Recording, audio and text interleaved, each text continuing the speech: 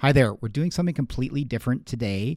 We're going to cover Matthew Perry's memoir, which is called Friends, Lovers, and the Big Terrible Thing. We're covering that because that is a very inspirational story in our field of addiction medicine. Matthew Perry is one of the, I don't know if he was a reluctant pioneer in the sense that he was exposed, I guess, a little bit early in the 90s about, when he his first foray into rehab.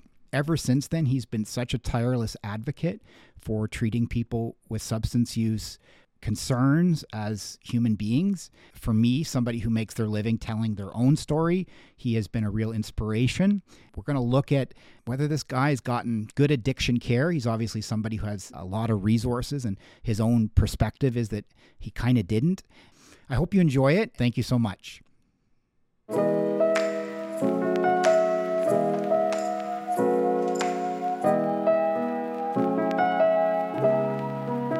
So this week, I brought forward Matthew Perry's book to discuss Friends, Lovers, and the Big Terrible Thing.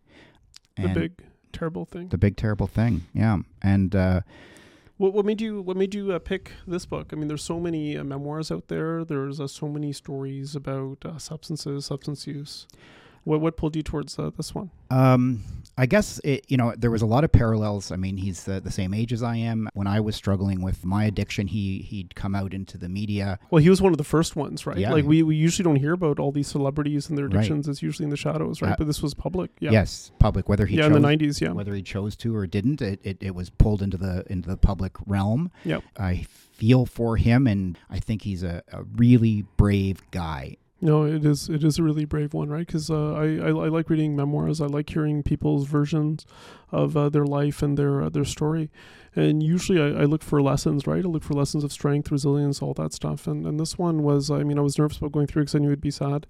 And it's raw, right? And it just feels like this is a train of thought of someone, right? He's not trying to present himself in a good light, He's really almost putting a magnifying glass at his deficits. And it's very raw, and it feels very authentic. In that way, it was hard to read for me. Yeah. Yeah, no, I felt the same way. Like, it's one of those things, when I'm at work, it's more about having the person speak. And in the back of my mind, I'm thinking like diagnosis and recommendations and what the person wants and how to bring them on board with some things I might be able to help them or get them to consider it. When I go through memoirs or autobiographies or documentaries, I just feel the emotions intensely, right? And it's almost like you go on that roller coaster with the person, right? And so for sure, and so it was a bit, but I mean that's me as a clinician, right? And for you it'd be different because with a lot of substance use, the stories are parallel. Like there's a lot of, like, whether it's a relapse or whether it's the detox or whether it's the self-loathing or whether it's the unhappiness with others or whether it's the blaming yourself. Like it's just there's so many parallels in the story. I mean, every person is unique, right? So just like with depression or like any story is so unique, you can't really generalize. At the same time, there's certain things that will speak to us because they speak to the human condition, right?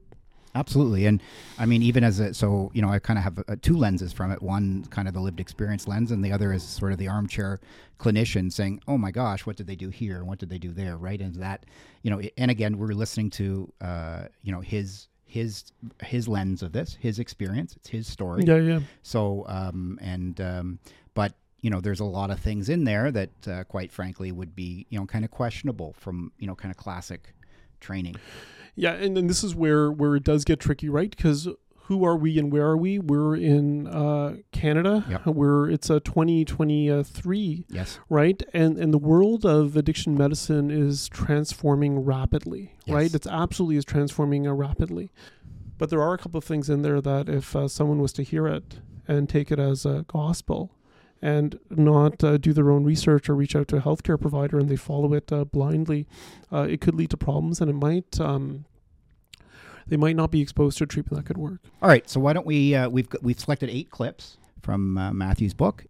By this point, I knew more about drug addiction and alcoholism than any of the coaches and most of the doctors I encountered at these facilities.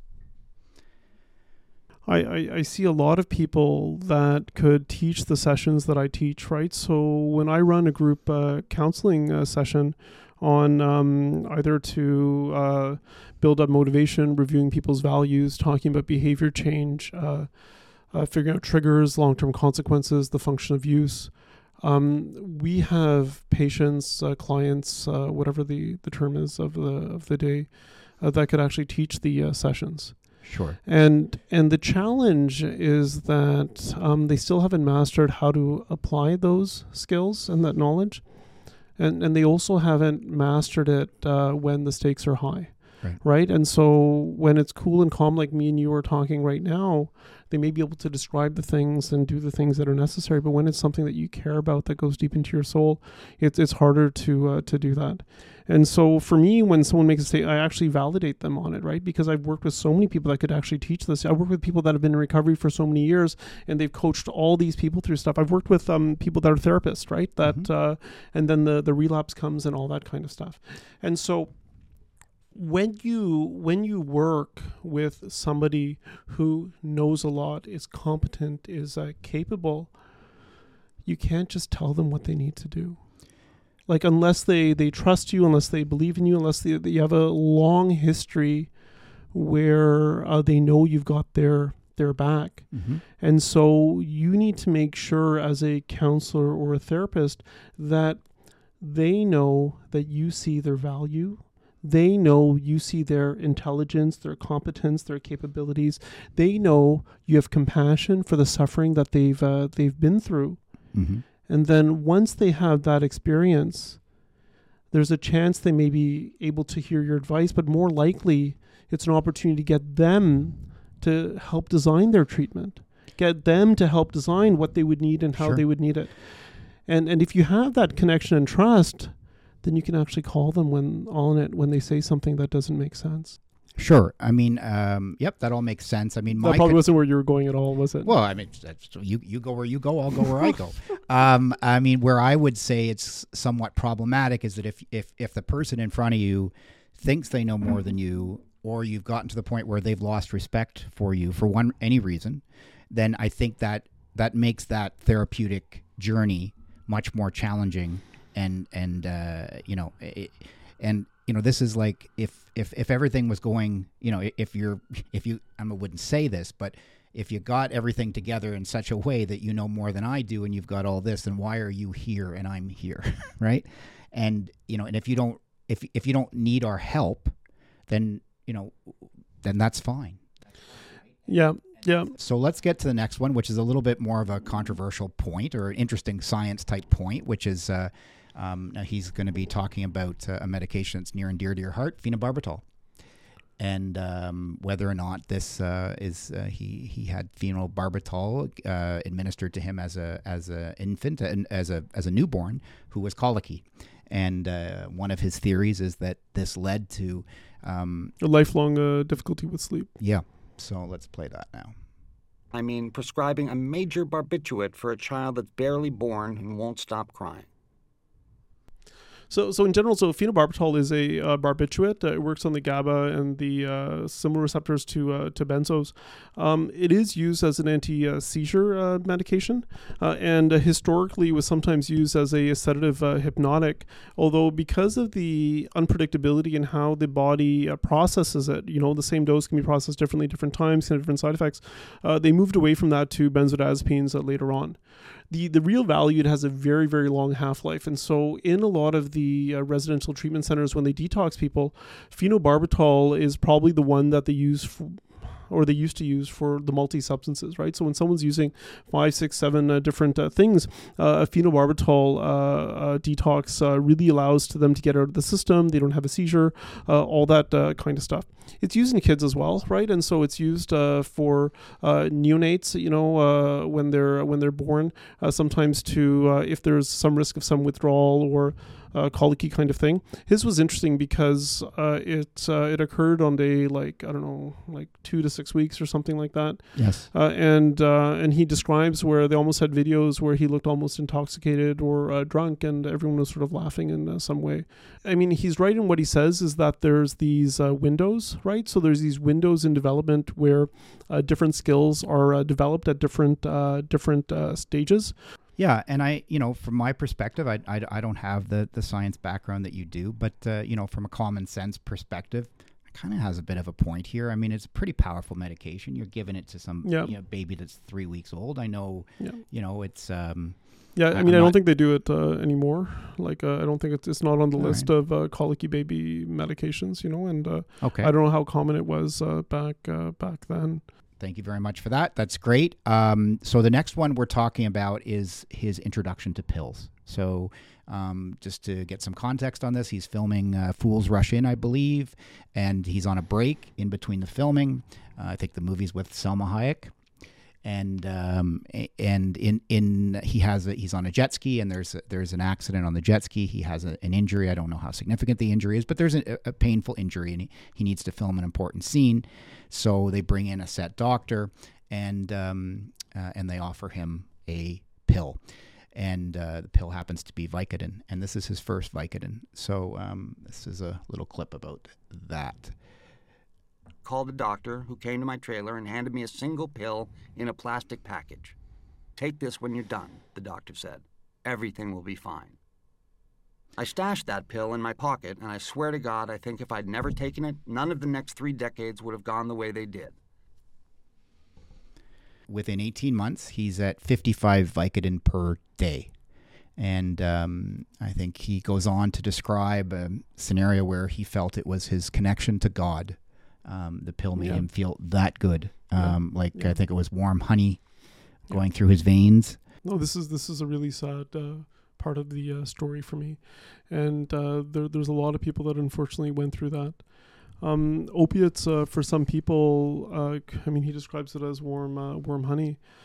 Some people, they just get such a sense of peace, and calm with it. It's like all the trauma and stuff disappears for a moment. It's more common in people that have been abused early in life, and back when we used to prescribe meds for pain and there was a signal, maybe there's an addiction coming, they had a risk tool they used to use, right? And if you have a family history, I think, of mental illness, if you have a personal history of sexual abuse, like, it makes you very vulnerable to developing addiction to opiates. And while some people, they take the opiate and then they get nausea and they feel sick and all that stuff, other people, they're in peace and calm. And there's a scene in Basketball Diaries with Leonardo DiCaprio that has just stayed with me. Like, there's a scene where he's like screaming and like crying and upset, and there's a scene where he uses, and all of a sudden there's like peace and calm, and it's one of those things. I mean, before this, it was mainly alcohol, and I just, it's so sad because. Even though it happens to some people, they have that one pill, and then all of a sudden they experience something, and they're just constantly trying to get it again, right, to fill whatever that void is, and unfortunately, one of the unintended consequences of making pain the sixth vital sign, the consequence of trying to treat somebody's physical pain, was that we had a larger subset than we thought, I say we, but I mean the medical profession as a whole, who just got dependent on these pills. And then it was the only thing that could give them the emotional relief. Yeah. And I think, sorry, go ahead. I was just going to say that people can get some of that relief from real life, but it doesn't happen that immediately and quickly. Right. And so, that's all. It's just sad. I mean, the whole iatrogenic addictions that were caused by doctors giving pain meds is very upsetting to me. And I worry constantly that is there something else that we're doing that's going to have that kind of harm on society as a whole? Yeah. Me too. Yeah, I worry a lot about that. And I think that's, so as I think the story went, and forgive me if I get any of the details wrong here, but I think he called back the doctor and said, this is perfect. He didn't tell the doctor it was a godlike experience, but this is perfect for my pain. Yeah. By the next morning, there was 40 Vicodin delivered to his hotel room. And there you go, right? And now, would that 40 Vicodin have been delivered to his hotel room if if it was one of our patients.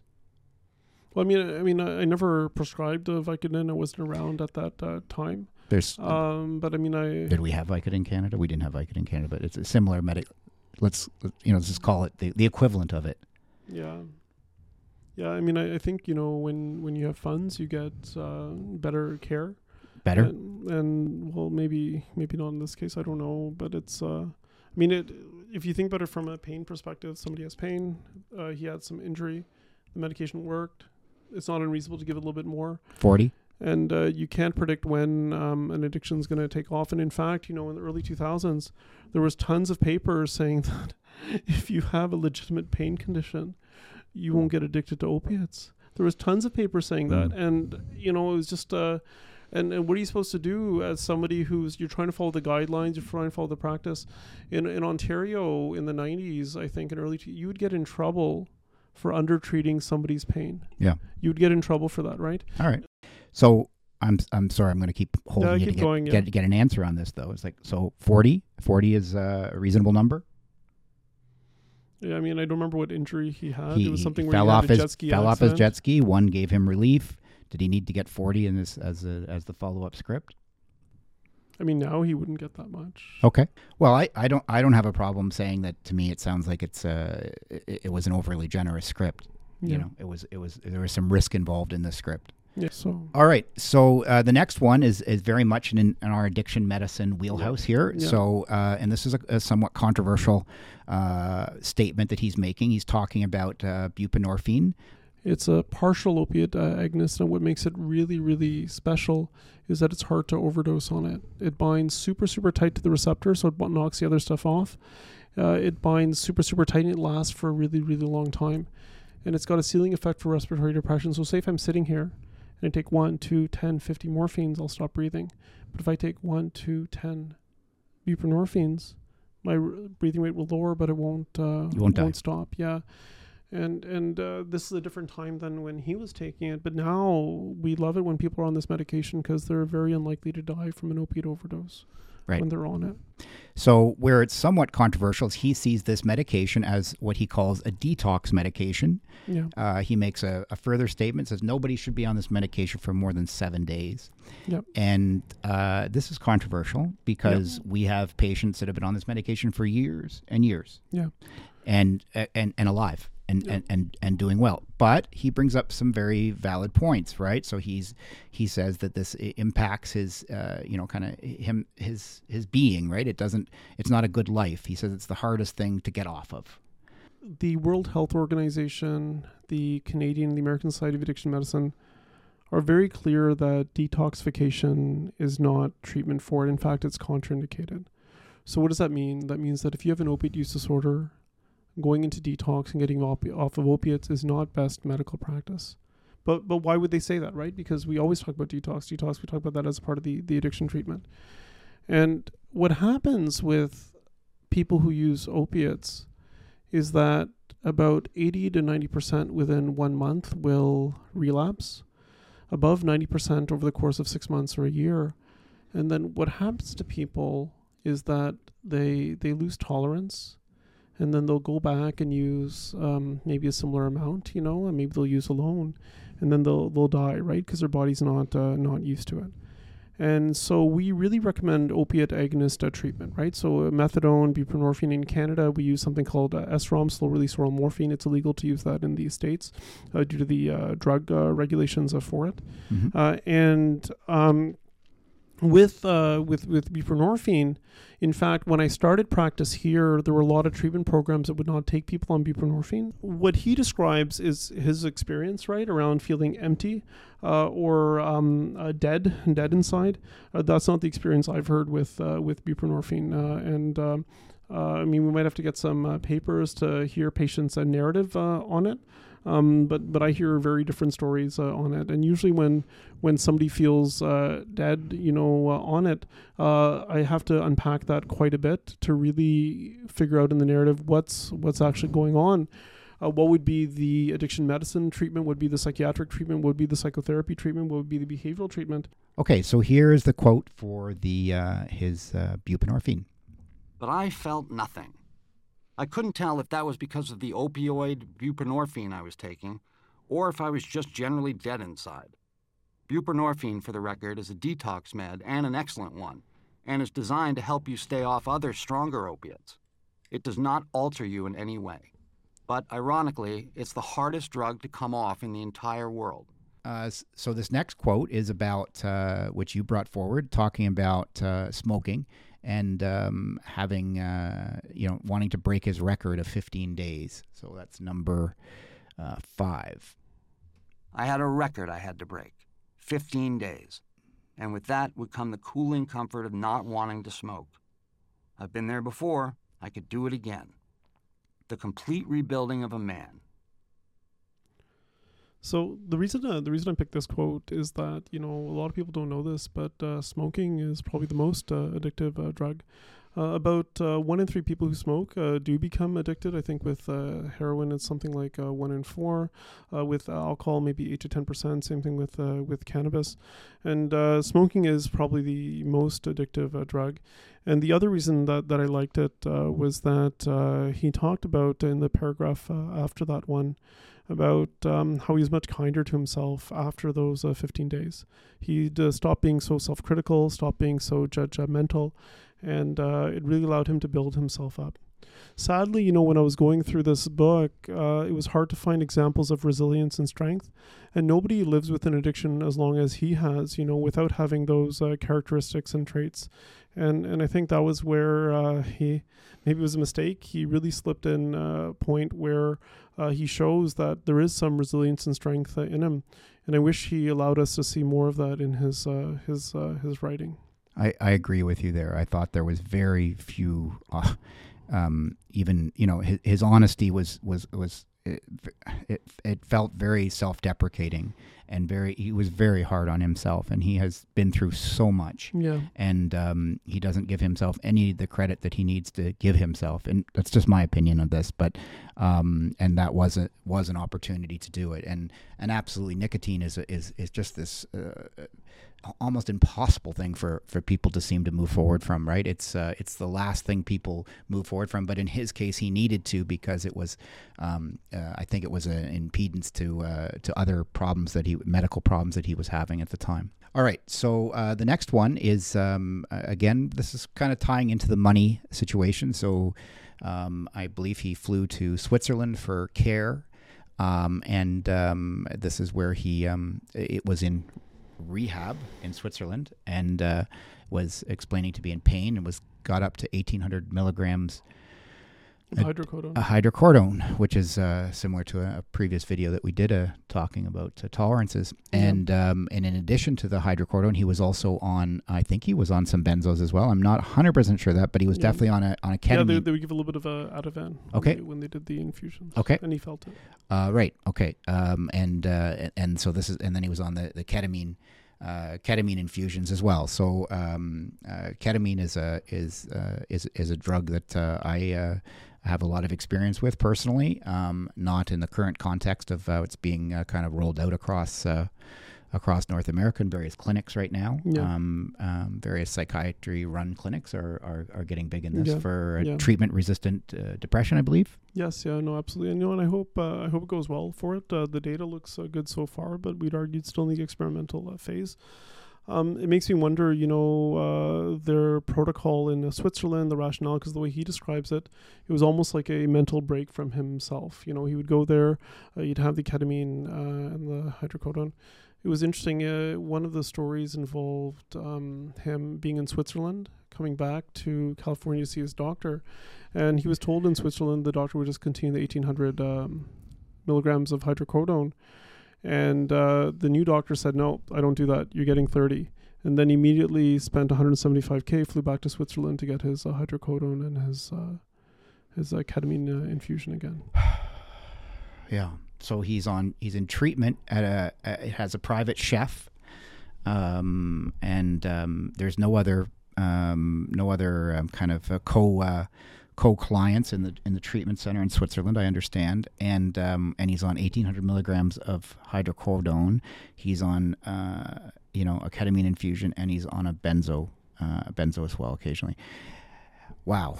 And I can't see a scenario where one of our patients would ever have the ability to have that. Well, it's not even necessarily about the ability. I mean, in all the exams that I've taken, I've never seen that as a treatment option. Some people believe it's the ketamine itself that helps with the treatment-resistant depression. Maybe they were using those protocols there. The way he described it, it didn't sound like it, that they were using those protocols. And let's see what happens. I think there's a lot of promise and hope for the ketamine-assisted psychotherapy, ketamine's treatment for. And I'm probably not as generous to your to the medical colleagues, your medical colleagues in Switzerland. I would suggest that probably that wasn't exactly the best care. Yeah, and that's okay. You don't need to have an opinion on that. But like when people have unlimited means, right? When you have unlimited means, like everyone's gonna. I don't know how to explain it. It's almost like even if as a therapist, right? If I've got a patient that's coming in a couple of times a week, but they're not getting better, it's subconsciously or it's in my benefit to have them keep coming in, right? Like it's a form of income, it's a form of all that stuff, and it's a tough.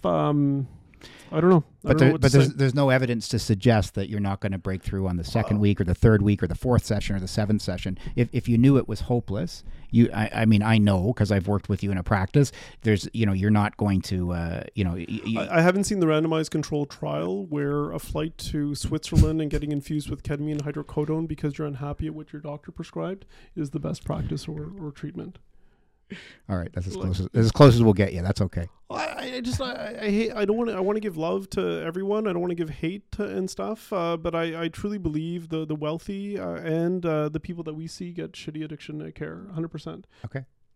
I'm less hateful of being critical. Maybe that's why we work well together. I can be like, maybe they were trying to help the pain. That's why they kept prescribing. Sure. I'm sure that definitely. All right, so the next one is very much in your particular wheelhouse because this is he attributes one of his, if not his final sobriety, to a therapist who tells him that to think of next time you think of OxyContin, think of having a colostomy bag for the rest of your life.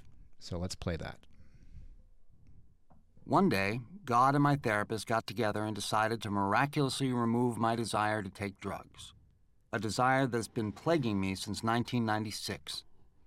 My therapist said to me, "The next time you think about OxyContin, I want you to think about living the rest of your days with a colostomy bag."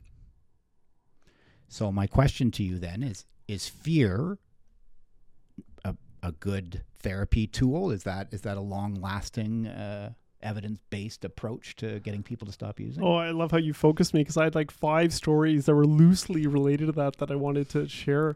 I was gonna talk about your moment of recovery. I was gonna talk about how sometimes it's not what's said, but there's sometimes a message is delivered in such a way where it's like it just hits you. It just hits you, and then it's not something new, but it just hits you in a way where bam, it's time to make a difference.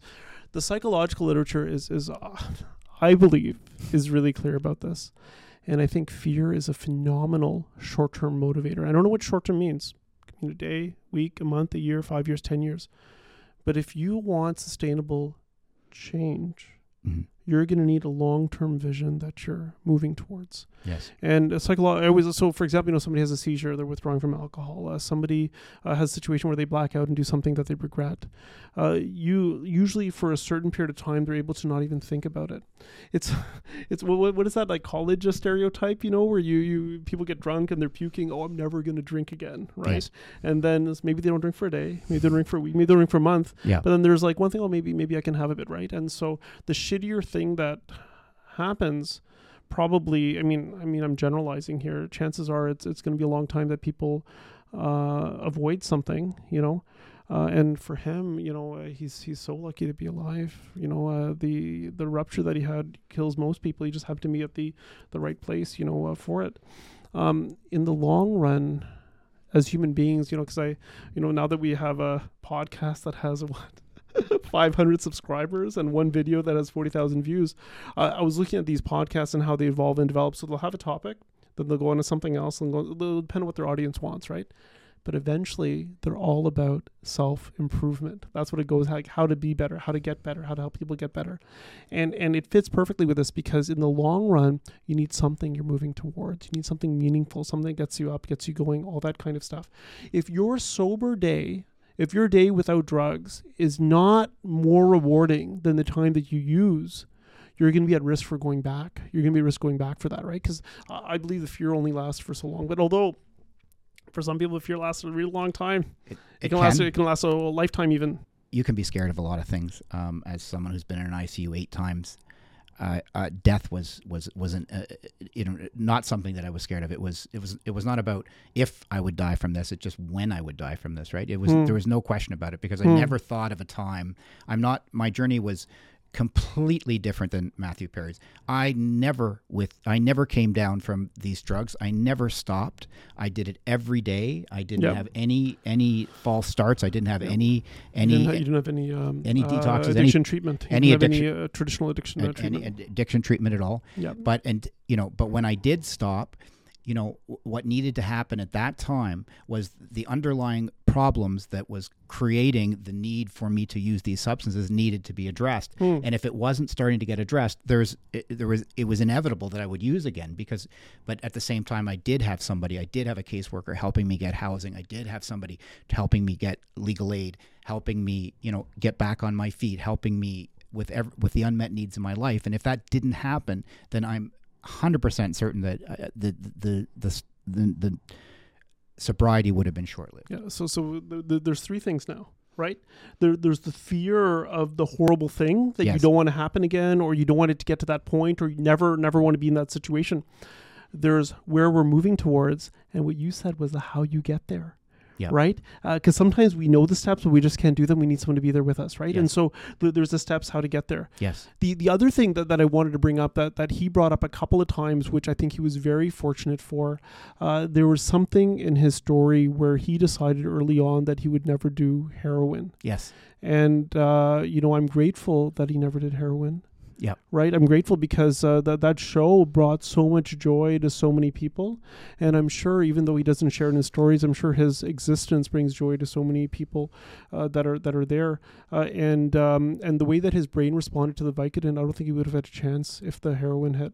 Sure. Right. So good for him in terms of having that one principle that he made sure he never got by, because, So I think it's if it's coming down to 2 words, it's fear is okay, and fear and hope, right? So if there's no hope, there's got to be hope, right?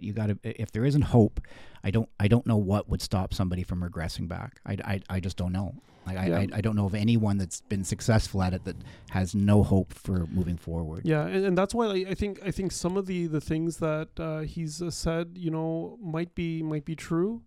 And I wonder if they're helpful or not, right? And maybe there's a way to find a truth that's also helpful. So, for example, if you go into a treatment center believing that you know more than everyone, right, that there's nothing you can get out of it, where's the hope in that, right? If you believe that your brain is broken and there's no chance of it getting, where's the hope in that? And so we and there's therapies that do this. There's therapies that help us come up with beliefs that are still authentic and accurate, but also helpful.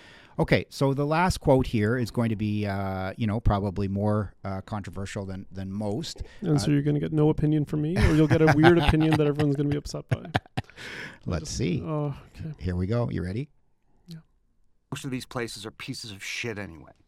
They're hell-bent on taking advantage of sick, needy people and cashing paychecks. The whole system is corrupt and completely fucked up. Take it from me. I'm an expert.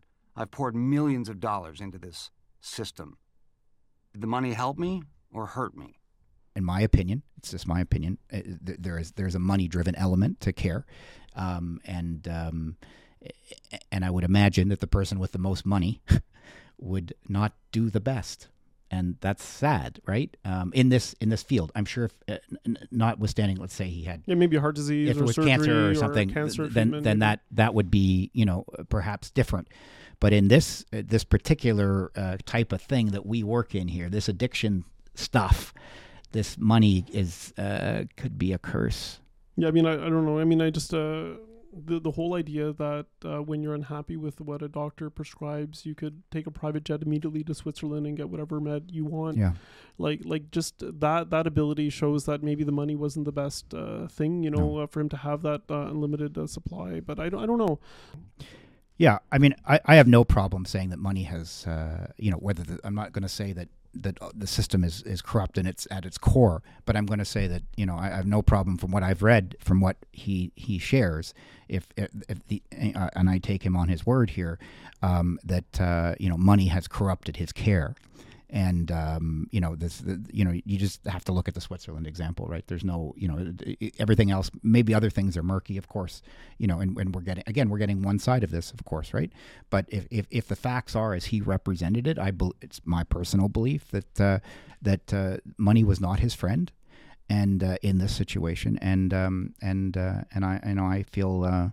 I feel bad for the guy, I feel so bad. Yeah, it I mean, it is a sad story. It was hard and to go through. Yeah. I mean, just not that he's listening, but I just want to thank him for being so brave to put this forward, because this is not something that as somebody who tells, I'm in the addiction world. This is what I do for a living, and I still struggle with telling my story at times, and I'm not a movie star. I'm not I'm not Chandler, and and it's so what he did is very brave, and what he continues to do is very brave. So I think that needs to be commended all by itself, because he's certainly wearing this. And he doesn't need to do this, right? He doesn't need to. He didn't need to write this book at all. He didn't. So I'm glad that he did, and I'm glad you joined us, and that's all I got on this. Yeah, no, I don't know much to add, but I feel the same way. The amount of courage it took to put something like that out there, to be vulnerable, knowing that people are going to perceive different statements in different ways, and this is somebody that strives for excellence, right? And to put that the flaw right there that everybody sees first is quite a thing. I hope he's able to find the love and care and the support that he needs, and hopefully someday he sees. Hopefully someday sees the impact he's had on others, because it's brought so much joy into so many people's lives, with the shows and stuff that he's done. So, 100%. Okay, thank you. What time is it?